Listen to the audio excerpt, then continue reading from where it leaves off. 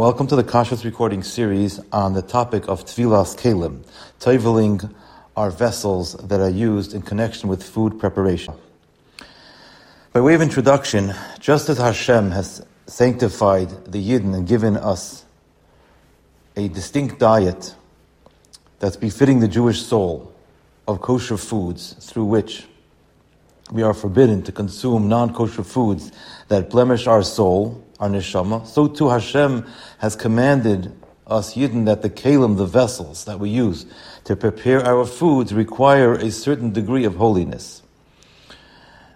This degree of holiness is achieved through tvila, through toiveling them in a kosher mikvah.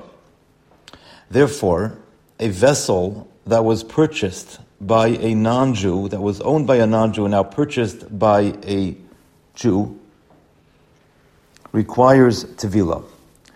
A kosher vessel that is owned by a non-Jew does not require tevila, and also a vessel that was never owned by a non-Jew, rather was owned by a Jew from start to finish, also does not require tevila.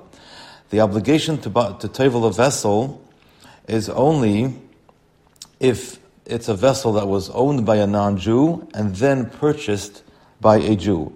Because in such a scenario, the Jew has to tevel the vessel to sanctify the vessel. Similarly to the way a ger, a convert, is ushered in Kedushas Yisrael to the Jewish nation, to the Jewish fold, through Tvila b'mikvah kasheda, through teveling in a kosher mikvah, so too, in the same sense, when you take a vessel that was owned by a non-Jew, and then you're going to usher it in to be owned by a Jew, it needs to be toiveled in a mikvah kasheda. Now, these halachas of Tvilas Kelim are based on psukim in Sefer Bamidbar, Perek Lamed Aleph, psukim Chaf Aleph through Chaf Gimel. I'm going to quote some of the psukim, and I'm going to show where the psukim allude to the halachas of Tvilas Kelim. The psukim themselves are primarily dealing with the halachas of Achsharas Kelim, of kashering vessels. But the pasuk adds the word v'toher, and the word v'toher, the Chachamim learn out that besides actually kashering the vessel, there also is a concept, there's also an obligation to bring another degree of purity into the vessel, which refers to toiveling the vessel in a mikvah.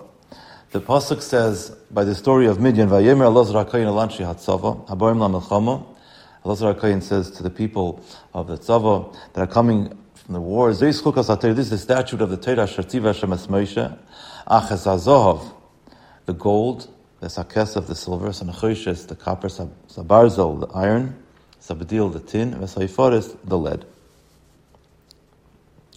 And then the pasuk says, "Kol davar ashayavei ba'esh taviru ba'esh v'toher," that anything that is used in fire must be passed through fire, then it will be purified. Here the word v'toher is used, and then the pasuk continues, "Ach b'meinida yischato." It should be passed through mikveh water by you. And then the pasuk concludes with the words, whatever does not come in contact with direct fire can be purged with water. So as I said earlier, the word v'taher in the pasuk, and where it speaks about the mikveh water, is an allusion to the halachos of Tvilas Kelim. Now with regards to Tvilas Kelim, since the source for Tvilas Kelim is something that's directly derived from the psukim in the Torah, therefore it appears that Tvilas Kelim is a mitzvah midaraisa, which is the opinion of many of the Rishonim. Other Rishonim disagree and say that it's a mitzvah d'Rabbanan. Some of the poskim say that Tvila, the mitzvah of Tvila, is d'Oraisa, but the prohibition about using a vessel before it's immersed is rabbinic in nature. Other poskim hold that the entire mitzvah is d'Oraisa. And this is a very significant thing because we have a klal, we have a general rule in halacha, that when it comes to something that's d'Oraisa, a mitzvah that's d'Oraisa, that's from the Torah, a child is not ne'eman, a child is not believed on something that's d'oraisa. Something that's d'rabbanan, something that's rabbinic in nature, generally speaking, a child would be believed. When we say a child, we mean a child who has a certain degree of maturity and responsibility. Let's say a boy or girl who are over the age of 9 or 10. They could be entrusted with certain responsibilities. But when it comes to Tfilas Kelim, since it's a Makar Deraisa, and many Paskim hold it's Deraisa, therefore a child under Bar or Bas Mitzvah is not allowed to toivel vessels by themselves. The only way they can toivel a vessel is if there's a Godel Eimen al Gabeyhem, if there's an adult over Bar Bas Mitzvah, a Jewish adult over Bar Bas Mitzvah, Shemer Torah Mitzvahs, who's going to oversee them and make sure they toivel the vessel properly. Now, with regards to vessels itself, there are certain types of vessels that require tefillah and certain types of vessels that do not require tefillah. The first thing we need to establish is that the pasuk that we just mentioned lists 6 different types of metals. So we derive from here that vessels that are made from metal require tevilas kelim. Now in halacha, a keli means, a vessel means something that there's a certain degree of affinity by the purchaser. The purchaser, you buy a certain vessel, there's a certain attachment that you have to it. It has a certain chashivas, a certain kind of stature. You buy the vessel, you save it, you reuse it, you wash it, and you use it again and again. When it comes to disposable vessels, for example, disposable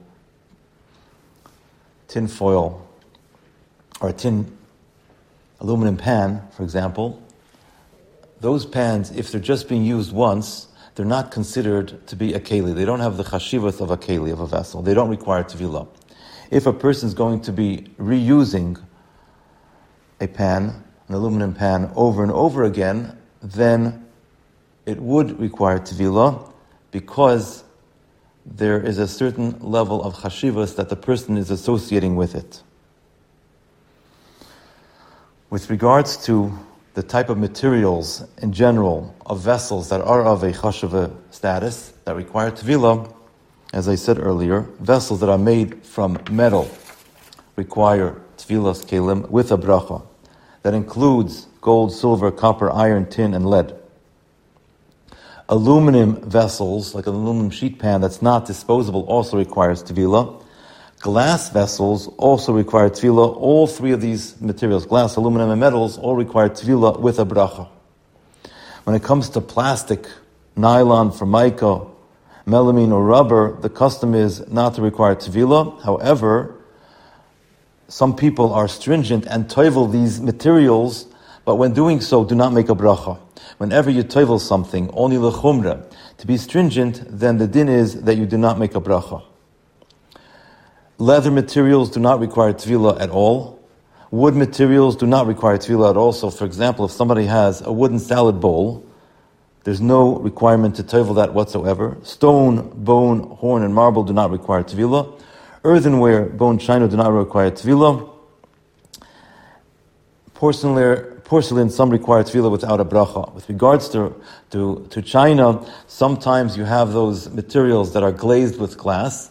If they're glazed with glass, then it would require tevilah because that is an example where something where the food portion would touch the actual material that does require tevilah. In this case, it would be glass. That's something that you can verify by going on the website of the particular company that makes the product. Very often it's glazed with other material, not actual glass itself, and you can verify that. Any type of utensil that's used in connection with food prep, for example, cutlery and the like, would require tevilah. Something like a hammer or a saw, which is used primarily for construction purposes, would not require tevilah. Now, what is the halacha regarding electronic vessels, such as, let's say, an urn or a sandwich maker? Generally speaking, even electronic vessels of this nature require tevilas kelim because they are made with metal inside, and the food part that touches them is metal. And if they were owned by a non-Jew at some point and then purchased by a Jew, they have to be toiveled in a mikvah kshera. And with regards to hot water urns, if you dry them out for 3 days upside down, they usually survive the trip. And even though there's many warning labels about it, it's been tried and proven that it does work. There are some companies that manufacture hot water urns for Shabbos that are Jewish-owned companies and they're owned by a Jew, manufactured by a Jew, sold by a Jew, bought by a Jew, and that would avoid the need for Tevilas Kelim if it's indeed bought by a Jew and owned by a Jew throughout. With regards to a sandwich maker, also, there's an option where you can get one with removable plates, and then you just have to toivel the parts that actually touch the food, not the actual mechanism. If the plates are attached to the sandwich maker, really you have to toivel the entire thing. With regards to electronic vessels that have computer screen chips that would get ruined in toiveling in water, then a shaila should be asked, because some rabbanim will find a leniency, but it's something that's beyond the purview of today's recording. With regards to very large vessels that are, for example, industrial-sized vessels, which are not something a person could even toivel into a mikvah, there is an opinion that holds that vessels that are used for mischar are pater, are exempt from the chiyuv of tevilas kelim, because they're not called klei suda, they're not called vessels that are used in conjunction with a meal, and therefore they do not require tevilah. And some people are lenient about that with regards to large vessels that cannot be toivel.